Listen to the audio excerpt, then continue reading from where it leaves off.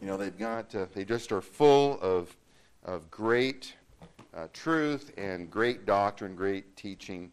And I know that a lot of churches today are going away from songbooks, and they don't want those old hymns.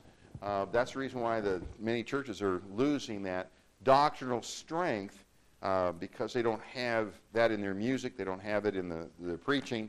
And praise the Lord, we still have a Bible that gives us a lot of doctrine, a lot of truth. And I pray that you are in the Bible on a daily basis and strive to be there, because it'll help you, it'll encourage you along the way. All right, Psalm 77. Can I ask you to stand, please, as we read God's Word? We're going to read this whole chapter. You say, Pastor, a whole chapter. I know. But when I have you sit down this time, you're going to be down. Okay. Psalm 77, verse number 1. I cried unto God with my voice, even unto God with my voice, and he gave ear unto me. In the day of my trouble I sought the Lord. My soul ran in the night, and ceased not. My soul refused to be comforted. I remembered God, and was troubled. I complained, and my spirit was overwhelmed. Selah. Thou holdest mine eyes waking. I was so troubled that I cannot speak. I have considered the days of old, the years of the ancient times. I call to remembrance my song in the night. I commune with mine own heart, and my spirit made diligent search. Will the Lord cast off forever? Will he be favorable no more? Is his mercy clean gone over forever? Doth his promise fail forevermore? Hath God forgotten to be gracious? Hath he in anger shut up his tender mercies? Selah. And I said, this is my infirmity. But I will remember the years of the right hand of the years of the right hand of the Most High. I will remember the works of the Lord. Surely I will remember thy wonders of old. I will meditate also of all thy work, and talk of thy doings. Thy way, O God, is in the sanctuary. Who is so great a God as our God? Thou art the God that doest wonders. Thou hast declared thy strength among the people. Thou hast with thine arm redeemed thy people and the sons of Jacob and Joseph. Selah. The waters saw thee, O God, and the waters saw thee. They were afraid. The depths also were troubled. The clouds poured out water. The skies sent out a sound. Thine arrows also went abroad. The voice of thy thunder was in the heaven. The lightnings lightened the world. The earth trembled and shook. Thy way is in the sea, and thy path in the great waters, and thy footsteps are not known. Thou leadest thy people like a flock by the hand of Moses and Aaron. Let's pray. Dear Heavenly Father, we thank you tonight for being able to come and once again to worship together in your house. I thank you for these believers that know Christ as their Savior, who are longing to hear you speak from your word. And Lord, I know that you have a message for us tonight. Lord, I know that I cannot deliver the message that I ought to speak without your power. And so, Father, I pray that you just speak through me tonight. Lord, give us exactly what we need. And Lord, I pray that we would be helped. Lord, I pray if there's one without Christ, that the message would be clear of salvation, and that they would put their trust in Jesus once again and once and for all. Father, we thank you now. In Jesus' name, amen. Thank you. You may be seated. When we look at this word, we find it in chapter 77 in verse number 10. It says, and I said, this is my infirmity. When we look at that word infirmity and think about that, Noah Webster defines infirmity this way. It's an unsound or unhealthy state of the body, weakness, feebleness, weakness of mind. Dictionary.com says it's a physical weakness or an ailment, a lack of strength. Have any of you ever had an infirmity? Some of you say, Pastor, I've had an infirmity for a long time. It might be a physical infirmity. It might be an infirmity that is something that has come upon you, not necessarily a physical one, but something that has come upon you where you lack the strength to get you through. You know, each of us will face times of infirmity. We don't like what our infirmities will do to us. For example, it may zap us of our strength. You say, well, Pastor, you know, I had this strength when I was in my 20s and my 30s, and now I'm a little bit older, and I just don't have the strength like I used to have. Maybe you've had some ailments. I've had cancer, and I just don't have the strength that I used to have. It may limit our usefulness because of our infirmity. It may hinder us from accomplishing all that we desire to accomplish. But how do we respond when the infirmities come our way? Do we become angry over our circumstances? Do we lash out at others because we are frustrated about our infirmity? Do we become introverted? Some people do that. When they are going through a time, when they hear something that is an infirmity that comes their way, all of a sudden now they become introverted and they isolate themselves from others. And they think about themselves. The psalmist Asaph, under the inspiration of the Holy Spirit, writes about going through a time of infirmity in his life. In fact, in verse 9, we find the battle was raging in his life. We see in verse number 2, it says, it was a time when his soul refused to be comforted. It says, in the day of my trouble, I sought the Lord. My sore ran in the night and ceased not. My soul refused to be comforted. There's some people when they're going through a time of infirmity, it doesn't matter what you say. They will not be comforted. They have decided that they won't be comforted. You say, well, Pastor, you have an example of that? Yeah, Elijah in the Scriptures. When he was told that he was going to be put to death by Jezebel, and he goes on the run, he gets rid of his servant that would help him and encourage him and do things for him. He'd set him aside. Now he goes off by himself, and he starts thinking about himself and what's going on. And so as he's going through that time, the Lord sends an angel with some food and some water and says, hey, we got a journey. You got to go. And so he goes on that journey, and God says, what are you doing here? And he says, well, you know what? I'm the only one of Israel that's standing for God. Don't you feel that way sometimes? I'm the only one that's standing for God here in Stevensville. You may feel that way sometimes, or in your home. I'm the only one that's standing for God. And God demonstrates his power in an earthquake and a whirlwind and fire.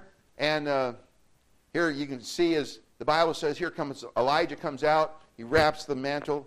God says, what are you doing here, Elijah? Well, I'm the only one that's standing for. It was like he was refusing. His soul was refusing to be comforted. You aren't alone. I'm with you. Don't worry about Jezebel. God could just speak and Jezebel would be gone. He could just snuff her life out. And he could put Elijah right beside her, give her blindness, and she would never find him. Hey, we have a God that's a great God. But here, Asaph, as he was going through this time of infirmity, he says, you know what, I cried out to the Lord, and it says, my sore ran in the night. Some Bible scholars think that he had an oozing sore. We don't know what that was about. Remember, Paul talks about his eyes in 2 Corinthians chapter number 12. But here, he's going through this time. He says, my soul refused to be comforted. We notice, if you keep on going in verse number 3, that when he thought about God, he was troubled. I remember God and was troubled. God, what have I done wrong? That's what a lot of times when people are going through hard times or times of infirmity, the question is, well, what have I done wrong? God, why are you allowing this to come my way? Instead of God being the God of comfort to them in their mind, they look at God as being the God of judge. Well, sometimes he is. But when we confess our sins, he is faithful and just to do what? Forgive us our sins and to cleanse us from all unrighteousness. We can have a fresh start. And if you have come to God and God's allowing an infirmity to come your way, and you've confessed all your sins, and you say, God, I still don't understand what you're doing, what you're accomplishing. God chastens those whom he loves, and chastening is not only for sin, but chastening is to build our faith. And so here, as he was thinking about God, it was not a comfort as he thought about God. He was troubled about God. Oh, here, notice the next part when he was talking about going through the time of infirmity. He complained. He complained in verse number 3. I complained. Well, when you think about complaining, what is that? God, I don't like what's going on. I don't like how this is falling out. And when you go through a time of infirmity, or when I go through a time of infirmity, many times we don't like it, so we complain about it. Well, you're not alone. That's why it's great to go through the Psalms. It kind of helps you to identify. There's some people that feel just like you do. And you'll be able to identify it with different circumstances in your life. Notice something else that we find here. In verse number 3, he says, and my spirit was overwhelmed. He was overwhelmed. Man, how in the world am I going to get through this? He was overwhelmed. Verse number 4, thou holdest mine eyes waking. You say, what in the world's that talking about? He couldn't sleep. Anybody had problems, had something that's going on in your life, and you just can't sleep? Man, I've woke up many times in the middle of the night, and boy, you know, you're thinking about it. You thought about it before you went to bed, even though you might have prayed about it. You're still thinking about it, and you think about it in the middle of the night. You know, usually what you think about it before you go to bed is what you think about throughout the night. So that's the reason why it's encouraging. You're encouraged not to go to bed angry, because what you're going to do, if you go to bed angry at somebody, you're going to get up in the morning. You're going to be more angry in the morning because you've been thinking about it all night long. That's why God says, don't let the sun go down upon your wrath. Get those things right. But here, as he was thinking throughout the night, he says, man, I can't even get any sleep. And then when you can't get any sleep, then that really makes things hard. It makes things bigger than life. Notice what we find also in verse 4. He says, I am so troubled that I cannot speak. I don't even know what to say. Now, for some people, that would be amazing. But here Asaph was explaining the fact that, man, there's just no words to explain what I'm feeling right now, what I'm going through. He was troubled, didn't know what to say. He even questioned in his heart if God was going to ever help him. Again, look what it says. Verse number 7. Will the Lord cast off forever?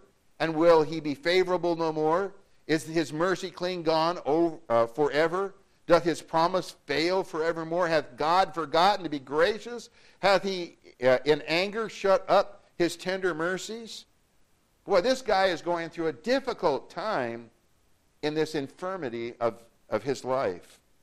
You know, in the remaining portion, though, in verses 10 through 20, we find the psalmist finding victory in the Lord. When you're going through a time of infirmity, you can have victory in the Lord. You can be victorious in those times, those trying times. The answer of being able, can you do that? Yes. It's all where you place your eyes and your hope. Asaph shares what he did to help him cope while going through trying times. I want you to notice as we consider here, first of all, with the title of our message, what to do in times of infirmity. Remember, first of all, remember the Lord. Remember the Lord. Look at verse number 10. Remember the Lord. And I said, this is my infirmity, but I will remember the years of the right hand of the Most High. He said, you know what? I'm going to remember the years when I was sitting at the right hand of God, when I was close to God. That word infirmity means to become weak or sick or to be grieved. You know, circumstances can change quickly in our lives, can they not?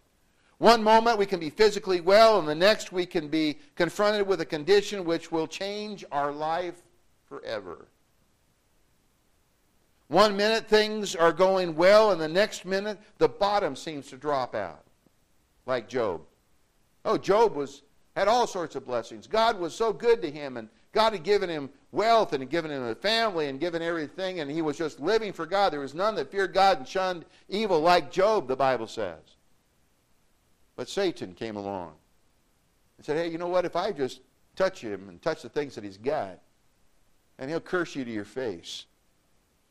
And God said, okay, Satan, you do what you will, but don't touch his life. You know, Satan does not have free rein to do whatever he wants to in your life. Sometimes we think it. Sometimes we think we're stretched through our infirmity, through the things that the Lord has allowed to come into our life, that we can't be stretched anymore. But the Lord knows how much to stretch us. You know, I was thinking about Brother Preem over there in the Ukraine, and we were reading Kimberly was reading some of the remarks that he said, and as he had been here in the States with his family for a little bit, and he was going to go back to Ukraine. And as you've been seeing on the news, they've been bombing the Odessa. Many people, there's some people that have died over in that place. That's where he's working as a missionary, trying to win people to Christ. And he said to his wife and his daughter, he says, you know, we're not sure whether, but this might be the last time we'll see each other this side of heaven. Folks, can I tell you something? When you stop and think of the infirmities that some of us face, well, I wonder if I'm going to have a lot of money in the bank. If I'm going to be good looking. Well, some of us, it's never going to happen, amen. So you might as well just give up on that. Let the Lord take care of that. But you understand what I'm saying? The infirmities that some people are facing are so much greater than ours. But our infirmities are important to us. And it was important to Asaph as he was going through this. And under the inspiration of the Spirit of God, God wanted him to understand that, what do we do in the times of infirmity? We need to look and remember our God. Remember when you were close with God. Remember those sweet times when you drew close to the Lord. Depression can often begin to set in when we're going through times of infirmity. And the only thing that we can see is the trouble, the struggle, the problems that are going on around us. I recommend when people go into the doctor especially when there's news that it's not good news, to have a loved one with them. You say, well, Pastor, you know what? I'm strong. I can handle anything. It's amazing when you go into the office or when you go into that doctor's office, and I've been with people in different situations like this, and they hear that word cancer. And all of a sudden, everything else is blocked out of their mind. They don't even hear what the doctor's saying. They don't hear that there's hope. They don't hear that there's some different things that they don't hear any of that. That's why it's important that when you go through those times, that you say, hey, you know what? Would you please come and take some notes for me? Because you won't hear everything, I guarantee it. And things that you think they said is not what they said sometimes. But when we go in that time, sometimes depression starts to get in, and we start getting further and further into depression as we think about our infirmities. But remember the good times with the Lord. Though the psalmist Asaph was going through a hard time, he made a decision. He made a decision that he was going to center his thoughts upon the Lord. He was going to focus upon his God. You know what I find quite often when people are going through a time of infirmity? What they don't do is this. They don't focus on God. They focus on running away. They focus on keeping themselves busy so they can't think. They focus on all sorts of things other than God. And the hope and the peace comes when you focus on God. Isaiah 26:3, thou wilt keep him in perfect peace, whose mind is stayed on thee because he trusteth in thee. See, perfect peace doesn't come, as I've said the past couple of weeks, by yoga. You say, Pastor, you know what, if I just hum and I sit there and cross my legs around my neck and I sit there and hum and I feel the perfect, the inner peace that comes from within. Can I tell you something? There's only peace that comes from Jesus Christ. The peace that comes from Jesus Christ is going to be lasting. We don't need a religion, a false religion, to give us peace. We've got a God. We've got a Savior who can give us peace. Jesus said, in the world you'll have tribulation, but in me you'll have peace. We'll have peace in the Lord Jesus Christ. He says, but I will remember the years of the right hand of the Most High. As we think about this idea of remembering, it's important to consider there's some things that we're to remember and there's some things that we're not to remember. Some people, when they look at the Scriptures, they look at, for example, the Apostle Paul, and the Apostle Paul says that we're not to look back. They quote Philippians 3, verses 13 and 14. He says, brethren, I count not myself to have apprehended, but this one thing I do, forgetting those things which are behind, and reaching forth unto those things that are before, I press toward the mark for the prize of the high calling of God in Christ Jesus. And so people say, well, we're not supposed to look back. But if you look at the context of what Paul is talking about there, we're not to look back at what we've given up for the cause of Jesus Christ. We're not to, Paul starts talking about his pedigree. He starts talking about all that he had before he got saved. He says all that stuff that people looked at was something important. He says, I count but loss. That I was trusting in my works back then. I counted all that but loss that I might obtain Jesus Christ. So he's not talking about the things that are that are past. Memories of the past. Some of us have got some good memories of the past. We've got some memories of our parents. We've got some memories of some good things. But I want you to consider, as the Bible says, though there are some things, we're to press on toward Jesus Christ since we've been saved. But there's some instruction and importance of looking back. There's an instruction and importance. Go to Isaiah 51 and verse number 1. Isaiah 51 and verse 1. We are instructed to look back. Isaiah 51 and verse number 1.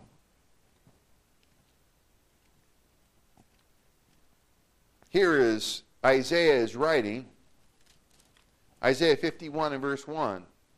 He says, Hearken to me, ye that follow after righteousness, ye that seek the Lord. Look, notice what it says. Look unto the rock whence ye are hewn, and to the hole of the pit whence ye were dug, or digged.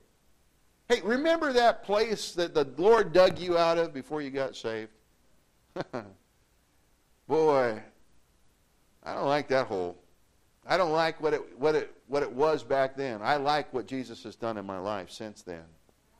Some of us, we say, well, I don't feel like I'm moving ahead. I don't think I'm going very fast with the Lord. I don't think there's a lot of changes. Well, if you remember when you got saved and what God has done in your heart and in your life, remember that pit, how it used to be. So, I use that illustration of a stop sign and how a person matures, and you have a stop sign right there, and you come up to the stop sign of lying, for example. As you come up to that stop sign, you have a choice to lie or not. Boy, you just, a person asks you a question, it's just so easy to lie, you just go blowing right past the stop sign. God says, don't lie. Well, but this is the way I've been.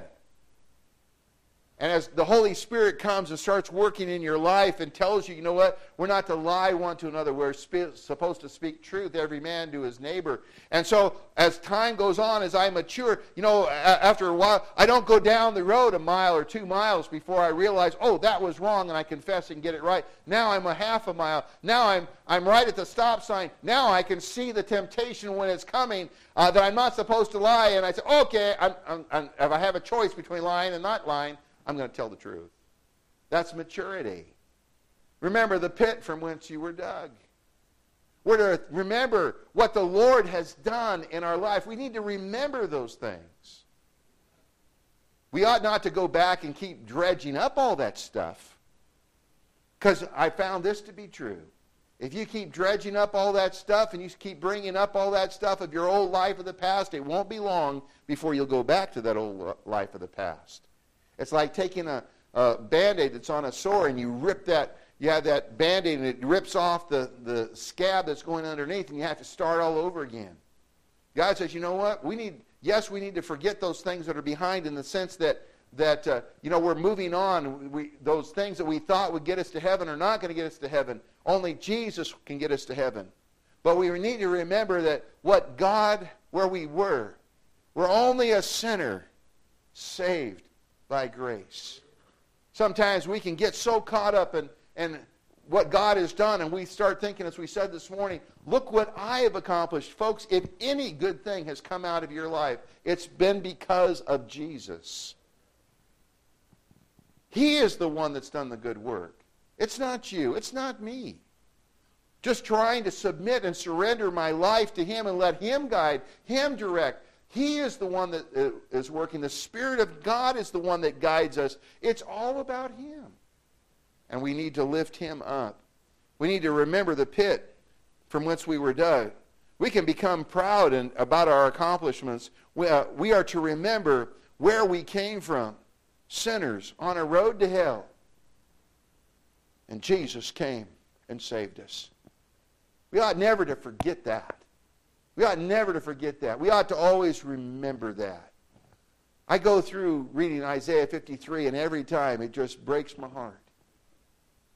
Because it talks about my Savior and what he went through. All we like sheep have gone astray. We've turned everyone to his own way, and the Lord hath laid on him the iniquity of us all. He was wounded for our transgressions. He was bruised for our iniquity. The chastisement of our peace was upon him, and with his stripes we are healed. That was my Savior. We need to remember how we used to be and how Jesus loved us and saved us. We need to remember how the Lord has worked in the past. Look at verses 11 and 12 back there in Psalm 77. That's what Asaph did. He remembered how that the Lord had worked in the past. Psalm 77, verse number 11 and verse number 12. He says, I will remember the works of the Lord. Surely I will remember the wonders of old. I will meditate also of all thy work. Remember. That Hebrew word is the idea to be brought to remembrance, to recall. He says, I will meditate. I will think about. Noah Webster says that idea of meditate, it means to have contemplation, to revolve any subject in the mind.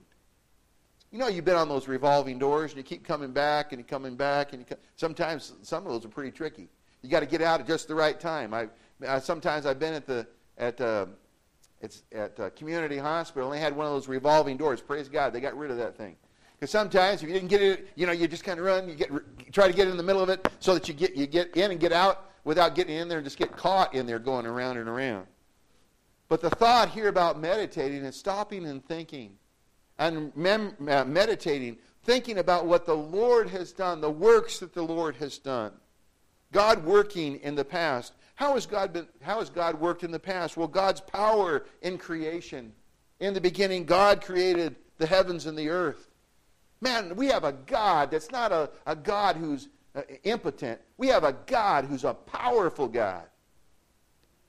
Psalm 19, verse 1, the heavens declare the glory of God, and the firmament showeth his handiwork.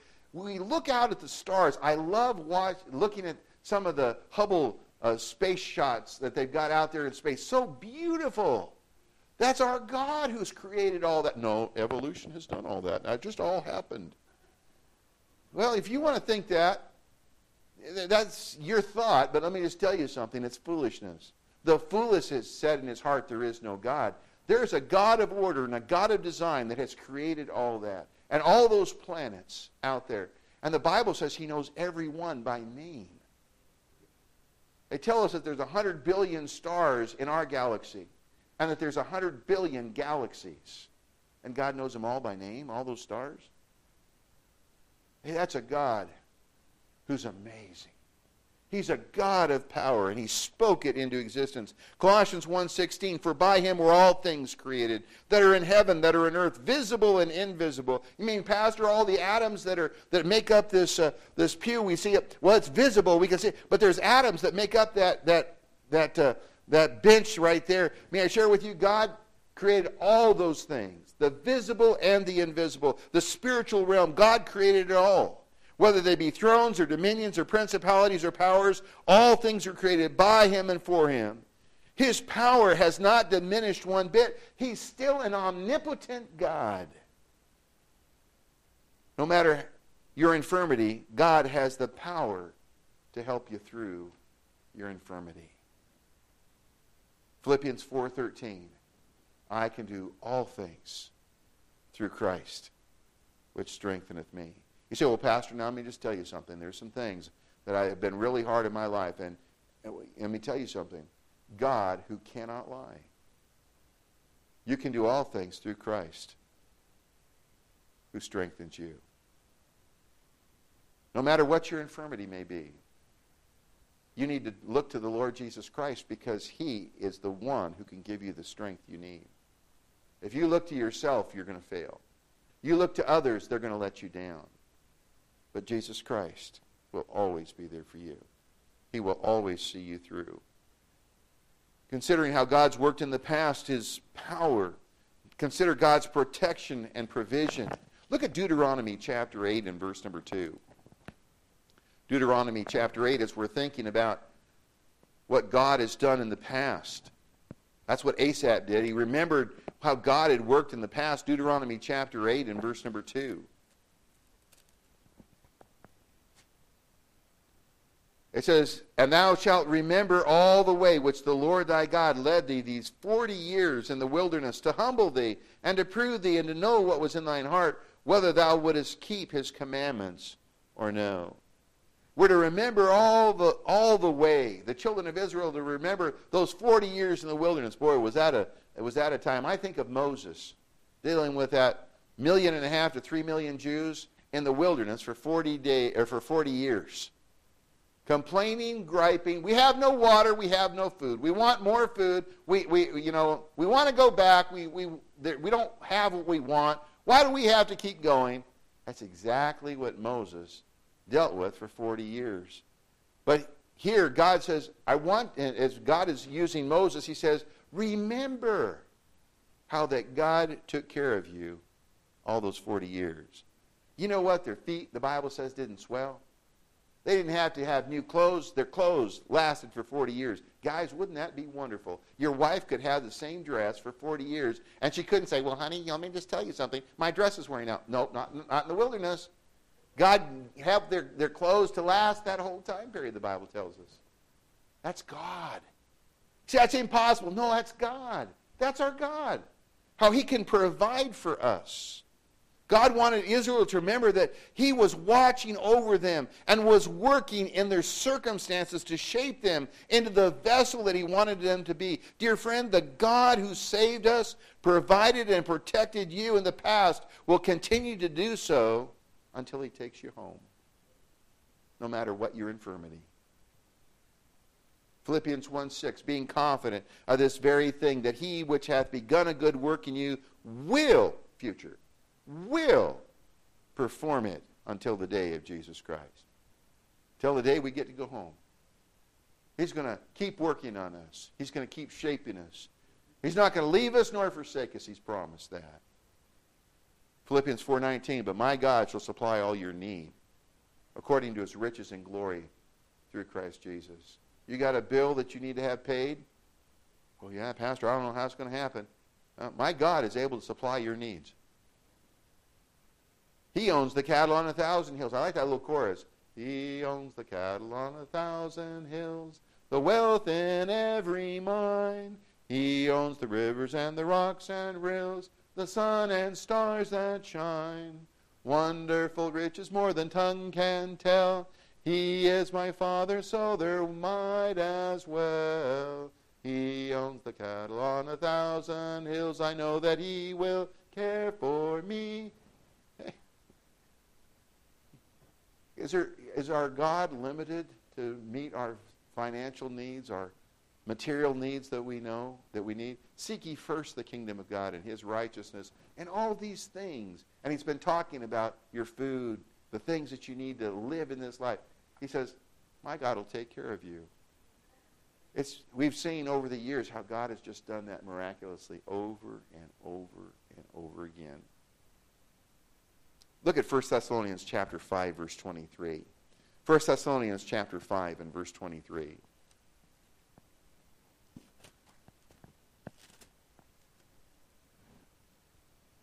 says this, and the very God of peace sanctify, set you apart holy. And I pray, God, your whole spirit and your soul and body be preserved blameless unto the coming of our Lord Jesus Christ. That word blameless means not coming into the area of guilt. God wants to shape you and to make you a holy vessel. He wants you to be conformed to the image of Jesus Christ. And he's working on you to get to that end. But notice the next verse, verse 24. Faithful is he that calleth you. You know, you were called. You say, called to what? You know, some of us, we got cell phones, and we almost can't live without those cell phones. I mean, we got to have them every place we go. You say, Pastor, a person calls us on our cell phone, we're talking with somebody, we got to answer that cell phone right now. Really?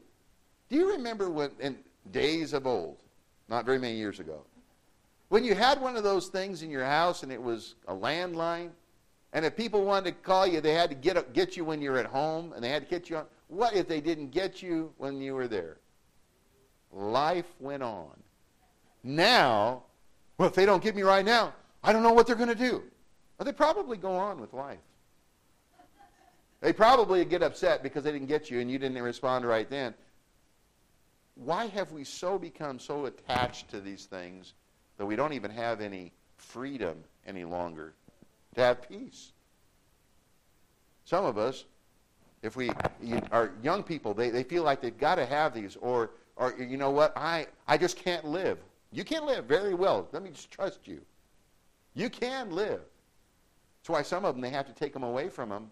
In South Korea, they were talking about kids that are so addicted to their phones that they're on them hours and hours on end and they can't function.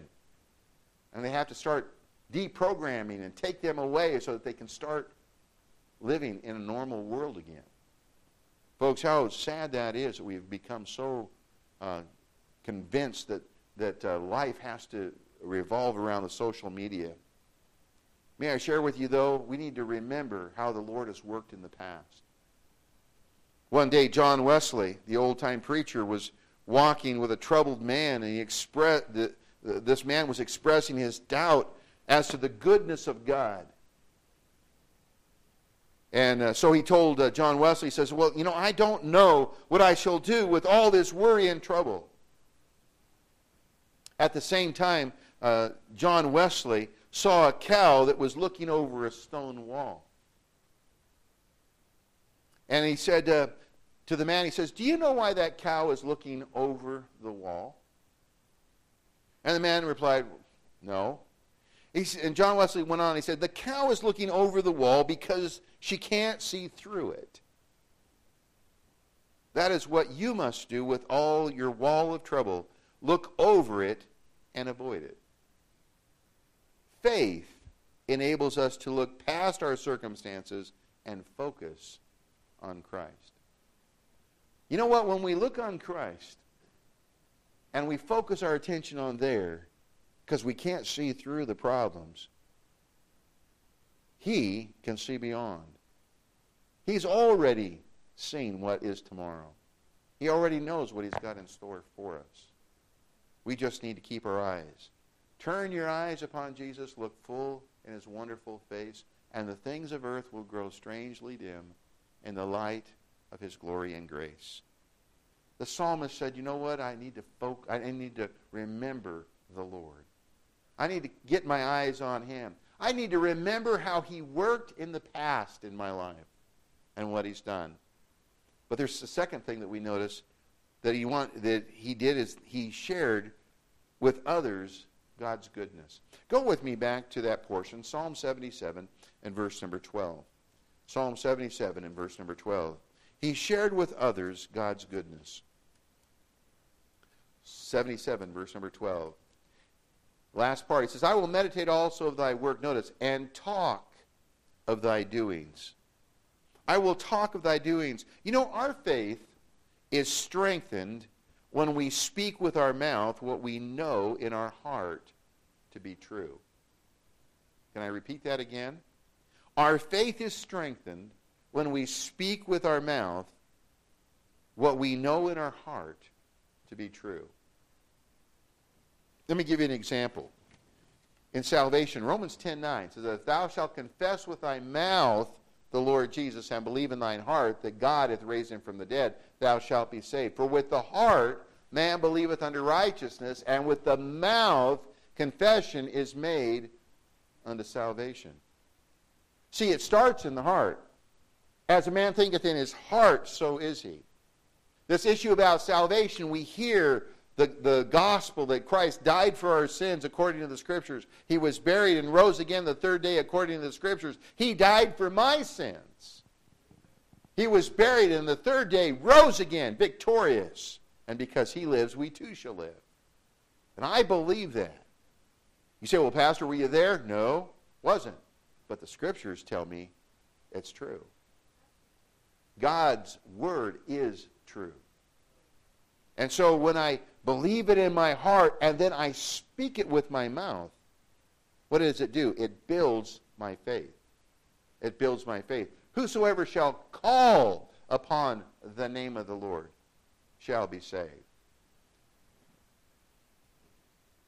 For example, another example, having a thankful heart. Go to 1 Thessalonians chapter 5, verse 18. How many believe you're supposed to be thankful? We're supposed to be thankful. You believe that? Why do you believe that? Huh? I heard it. It's in the Scriptures. The Bible says. I just wanted to see if you remember that. The Bible tells us we're to be thankful.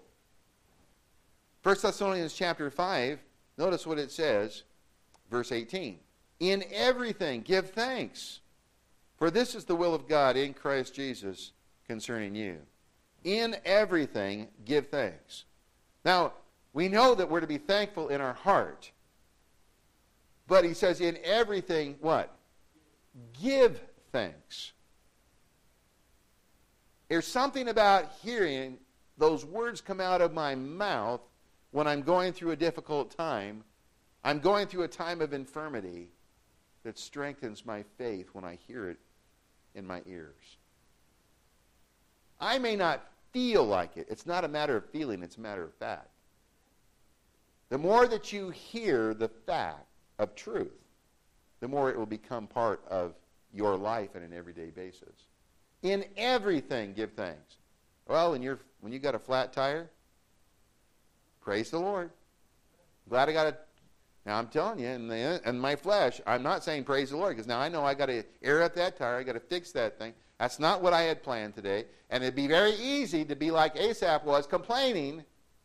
But instead, we're to do what? We're to be thankful. Because maybe that, if I'd had that all together, that accident that happened to somebody else would have been me. You say, well, Pastor, I was going to make a lot of money not in the lottery. I was going to make a lot of money in the bank, and all of a sudden, it all dropped out. Lost all my money. Money is just a tool, isn't it? God many times wants to see how we're going to respond. I remember there was some folk that were friends of my parents, and they had their money in the bank, and they were wise money managers and all this type of stuff. And all of a sudden, it was one of those times there was a situation where that particular stock that they had their money in dropped. And they lost it all. Well, you know what? It's kind of like Job. We came into the world with nothing, and surely we're going to go out that way. Amen? What are you going to do? Well, Job decided he was just going to keep his eyes on the Lord. Blessed be the name of the Lord. Praise God. Well, I wish I had that. I'm working on that. In everything, give thanks. For this is the will of God in Christ Jesus concerning you. That's God's will for us. That we would realize that He's in control. Look at Ephesians chapter 5. Ephesians chapter 5.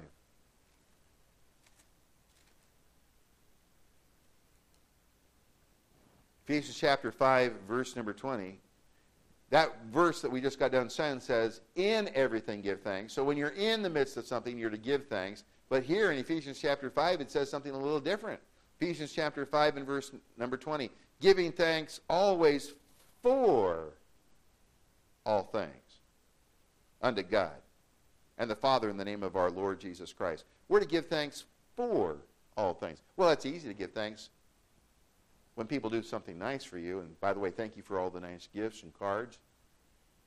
It's nice when that, but what we're to thank God not only for the good things that happen to us, but we're to thank God also for the infirmities that happen to us. That infirmity. So, but Pastor, remember you said that sometimes when infirmity comes, it zaps us of our strength. We can't do what we want to do. We can't accomplish all the things. Hey, that was the struggle the Apostle Paul was having in his life. in 2 Corinthians chapter 12. Turn over there. 2 Corinthians chapter 12. Verse number 7, it says, "And lest I should be exalted above measure through the abundance of revelations that were given unto me." Paul says, you know what? I know I could have been puffed up with all that God taught me and God showed me. But God, in his loving kindness, gave me a thorn in the flesh. That's what he says. Verse 7, "A thorn in the flesh, the messenger of Satan to buffet me, lest I should be exalted above measure. For this thing I besought the Lord thrice, that it might depart from me." God, I really could do you a lot better. I could be a better servant. I could be more impressive. People would like to hear me more if I didn't have this problem. These oozing eyes, as some Bible scholars think. I've heard some weird stuff from some of these Bible scholars that are out there that say, well, maybe it was his thought life. He had some evil thoughts and wicked thoughts, and I don't know where they get that stuff. We know that Paul had some eye problems in Galatians. Paul said to the people at Galatia, he said, you know what? You would have even given your eyes for me. His eyes, after the scales had fallen off, history records that he had oozing sores in his eyes. Could you imagine looking at somebody who's got a bunch of oozing sores? How would you like to look at that? It's kind of hard not to look at their eyes, or look away because. And so Paul says, you know what? I besought God thrice, 3 times, that he'd take it away. Well, did Paul love the Lord? Absolutely. Was Paul serving the Lord? Absolutely. But you know what? There was a God who loved Paul so much that he gave him a thorn in the flesh, an infirmity, so that he would not get caught up in himself and taken away by his own pride. Notice what it says. "And he," talking of God, "said unto me," Paul, "My grace, my loving kindness is sufficient for thee, and my strength is made perfect in weakness." Paul says, "Most gladly, therefore, will I rather glory in my infirmities."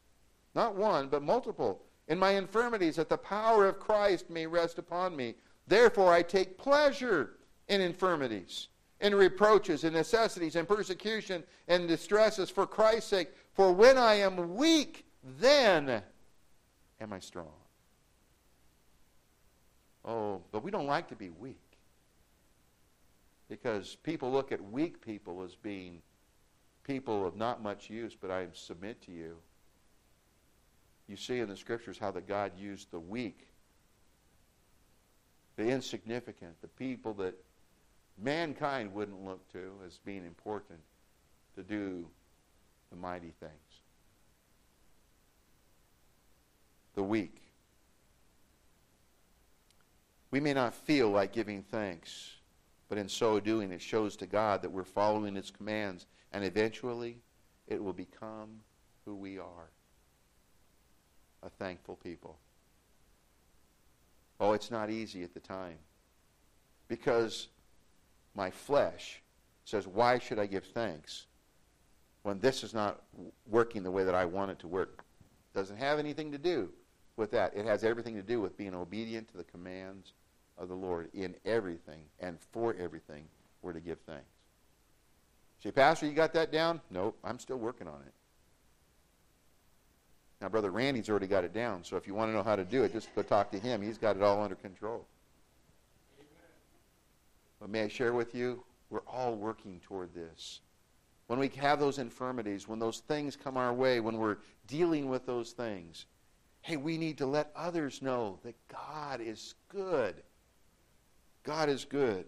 As we share with others about our God, it strengthens our faith. Romans 10:17, so then faith cometh by hearing, and hearing by the word of God. You thought it was only by preaching.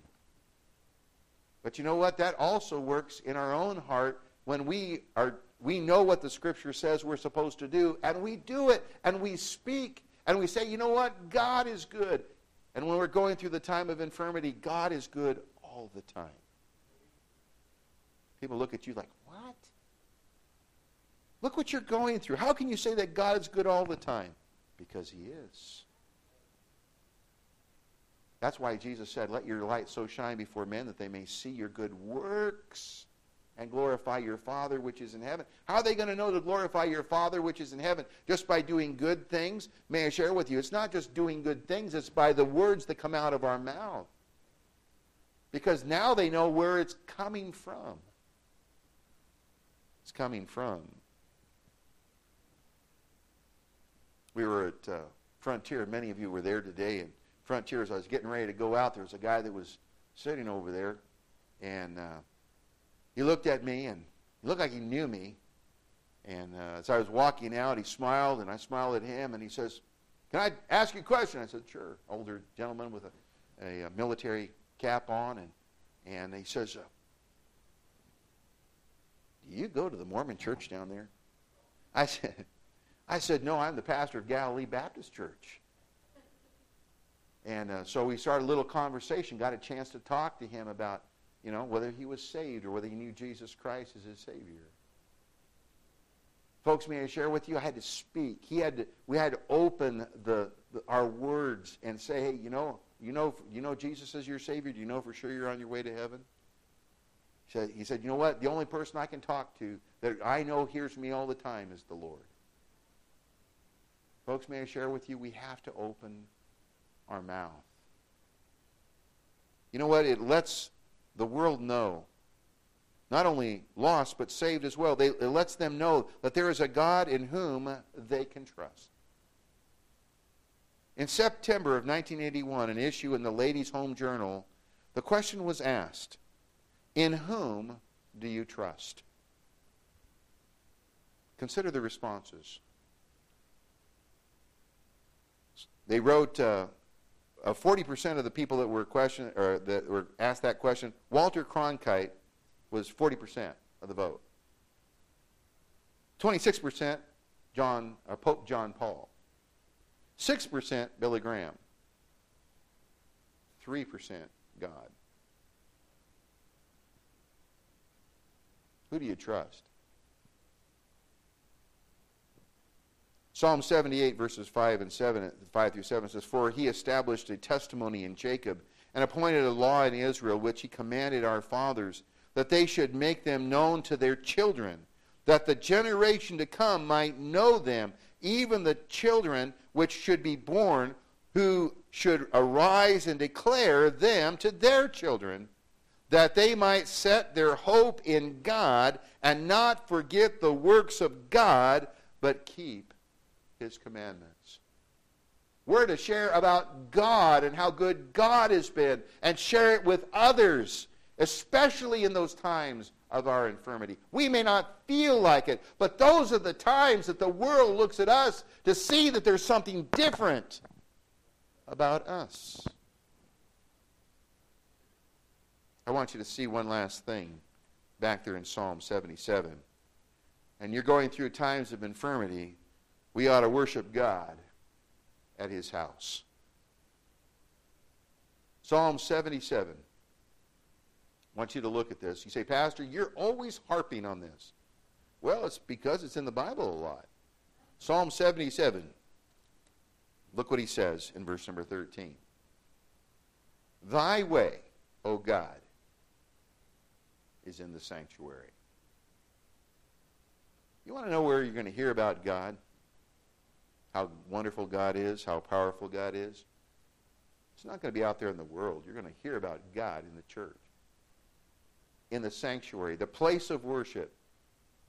Thy way, O God, is in the sanctuary. Who is so great a God as our God? Thou art the God that doest wonders. Thou hast declared thy strength among the people. Thou hast with thine arm redeemed thy people, the sons of Jacob and Joseph, Selah. The waters saw thee, O God. The waters saw thee. They were afraid. The depths also were troubled. The clouds poured out water. The skies sent out a sound. Their arrows also went abroad. The voice of thy thunder was in the heaven. The lightning lightened the world. The earth trembled that shook. The way is in the sea, thy path in the great waters, and thy footsteps are not known. Thou leddest thy people like a flock by the hand of Moses and Aaron. He was talking about how great God is. And where are you going to hear about the greatness of God and the power of God and the preservation of God and how God loves you? It's in the church. It's in the church. It was a place where they could hear about their wonderful God. It was a place where they would be challenged to look to God for their help and support. It was a place which would help to set their thinking straight. Say, what do you mean, Pastor, to set my thinking straight? Well, sometimes we don't think right. Look at Psalm 73, excuse me. And I want you to consider Psalm 73. Here's this man Asaph once again. Verse number 1, it says, truly God is good to Israel. That's a good statement. Even to such who are of a clean heart. But as for me, my feet were almost gone. My steps had well nigh slipped, for I was envious at the foolish. When I saw the prosperity of the wicked, here Asaph had got his eyes looking on the wicked people. And his feet were getting ready to slip off into sin and off into evil. He says, notice what he says in verse 4, for there is no bands in their death, but their strength is firm. They are not in trouble as other men, neither are they plagued like other men. Therefore pride compasseth them about as a chain, violence covereth them as a garment. Their eyes stand out with fatness. They have more than the heart could wish. They are corrupt, speak wickedly concerning oppression. They speak loftily. They set their mouth against the heavens, and their tongue walketh through the earth. Therefore his people return thither, and the waters of a full cup are wrung out to them. And they say, how doth God know?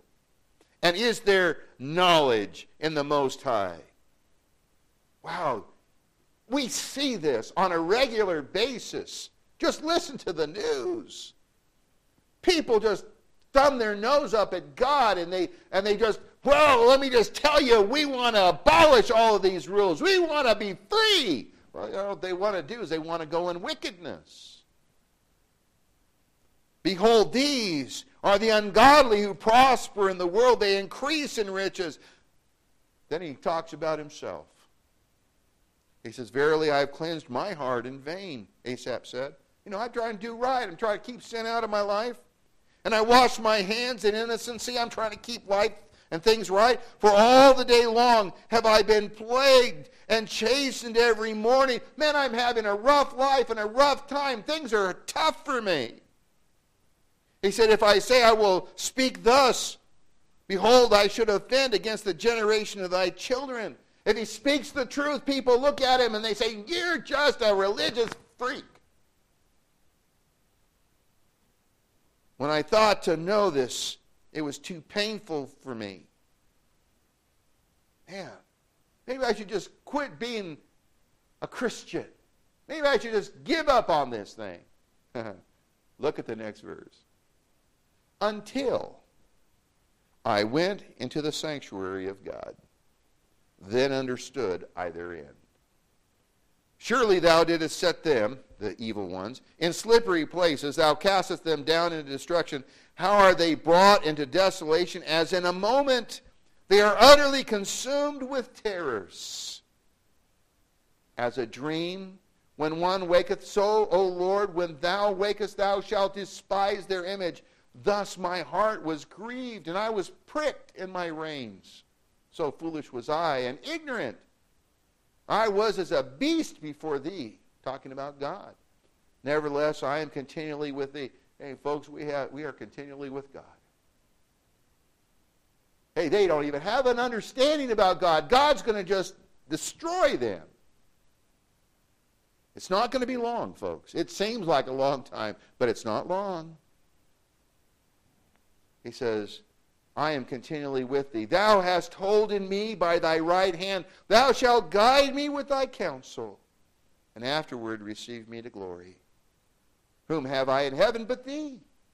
And there is none upon the earth that I desire beside thee. Talking about God. My flesh and my heart faileth, but God is the strength of my heart and my portion forever. For lo, they that are far from thee shall perish. Thou hast destroyed all of them that go a-whoring from thee. But it is good for me to draw near to God. I have put my trust in the Lord God, that I may declare all thy works. It's good for me to draw close to God. 1 Timothy 3:15. He says, But if I tarry long, that thou mayest know how thou oughtest to behave thyself in the house of God, which is the church of the living God, the pillar and ground of truth. I'm just going to be honest with you folks, and you've heard me say this before, but I'm going to say it again. When people were coming out and saying it's not important for Christians to go to the house of God to worship, it's not a necessary thing. It's as necessary for a Christian to be in the house of God as it is to breathe. The Bible says that the church is the pillar and ground of truth. And that's why I believe evil men under the control of Satan wanted people, Christians, to stay away from church. Bottom line. Because if you don't go to church, you don't get to be encouraged in the things of God. You won't get to hear about how great your God is and how he can help you and how you ought to live for him, because one day we're going to be with him forever. You say, well, Pastor, don't you think that the COVID thing was a real thing? I think it's a real thing. I think that the world's not going to let it go. They're going to milk that thing for all it's worth. Because fear, perfect love casts out fear, folks. We as Christians need to stop fearing. We've allowed the world to tell us to be afraid. We've been told that over and over and over again. It's time that we start living by this book.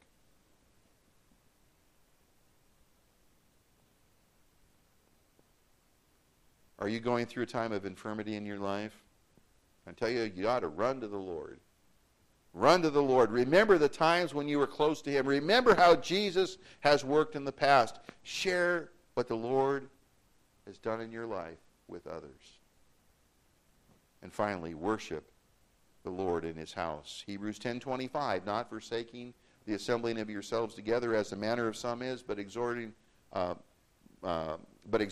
another, and so much the more as you see the day approaching. We ought to rejoice, and we ought to come together all the more. That's why we ought to be here on Thursday night. We ought to be here to hear good Christian music. I wish I knew what Christian music was. Well, come Thursday night, you'll hear some. You'll hear some good preaching. Dr. R will challenge you, I guarantee it. Folks, may I share with you tonight, we can be victorious in times of infirmity. We can follow Asaph's example. He went through it, and it helped him, and it'll help you. Let's pray. Father, tonight I pray for these dear folk. I don't know the infirmities that they are having. Some may have physical, some may have mental, things that they're grappling with. They may have other infirmities and things that have zapped their strength. They're weak physically and don't have the ability like they used to have. But Father, there is hope for us to be victorious. And Father, I pray tonight that your word has been a help to us. Lord, I pray that it's been an encouragement. And I pray, Lord, tonight as we take these principles and apply them to our life, that it'll be a help for us in the future. May we lift up our wonderful Savior. May we lift you up before a lost world. Lord, you have the answers. You are the strength. You are our joy. When Christ, who is our life, shall appear, we shall be with him and like him, for we shall see him as he is. What a hope. What a joy. Lord, I thank you for this time, and I pray for these dear folk that are here tonight. With every head bowed and every eye closed, as you think about your life, are you facing an infirmity in your life right now? You say, Pastor, that idea of infirmity, that weakness, that frailty, whether it be physical or even mental, sometimes your mind is just toast. Can I tell you that's an infirmity? But God is able to help you through those times if you'll just look to him and cling to him. If you're like that this evening, you say, Pastor, man, I'm going through a time like that right now. Please pray for me. If you're like that, would you slip your hand up? Yes. Amen. Several of you. Yes. Amen. Dear Father, we just pray for these dear folk that have raised their hand tonight. Pray, God, that you would give strength and power, peace encouragement, hope.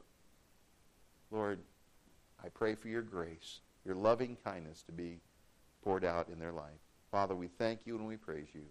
In Jesus' name we pray. Amen. If you don't know Jesus as your Savior tonight, I pray that you'd ask him to be your Savior. I'm so glad I prayed when I was 7 and asked Christ to be my Savior. You say, well, Pastor, can those little ones really know what they're doing? I did. You know what? We've had some of them that are 4 years old. They understand.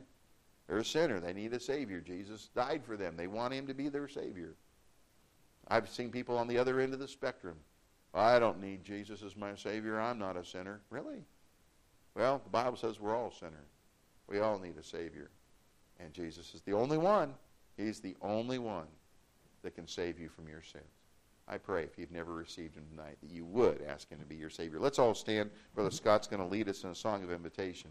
If you'd like to know how to be saved, come. If you'd like to just come and pray, you're going through a time of infirmity, hey, there's a person to look to. It's the Lord Jesus Christ. I pray you'd look there tonight.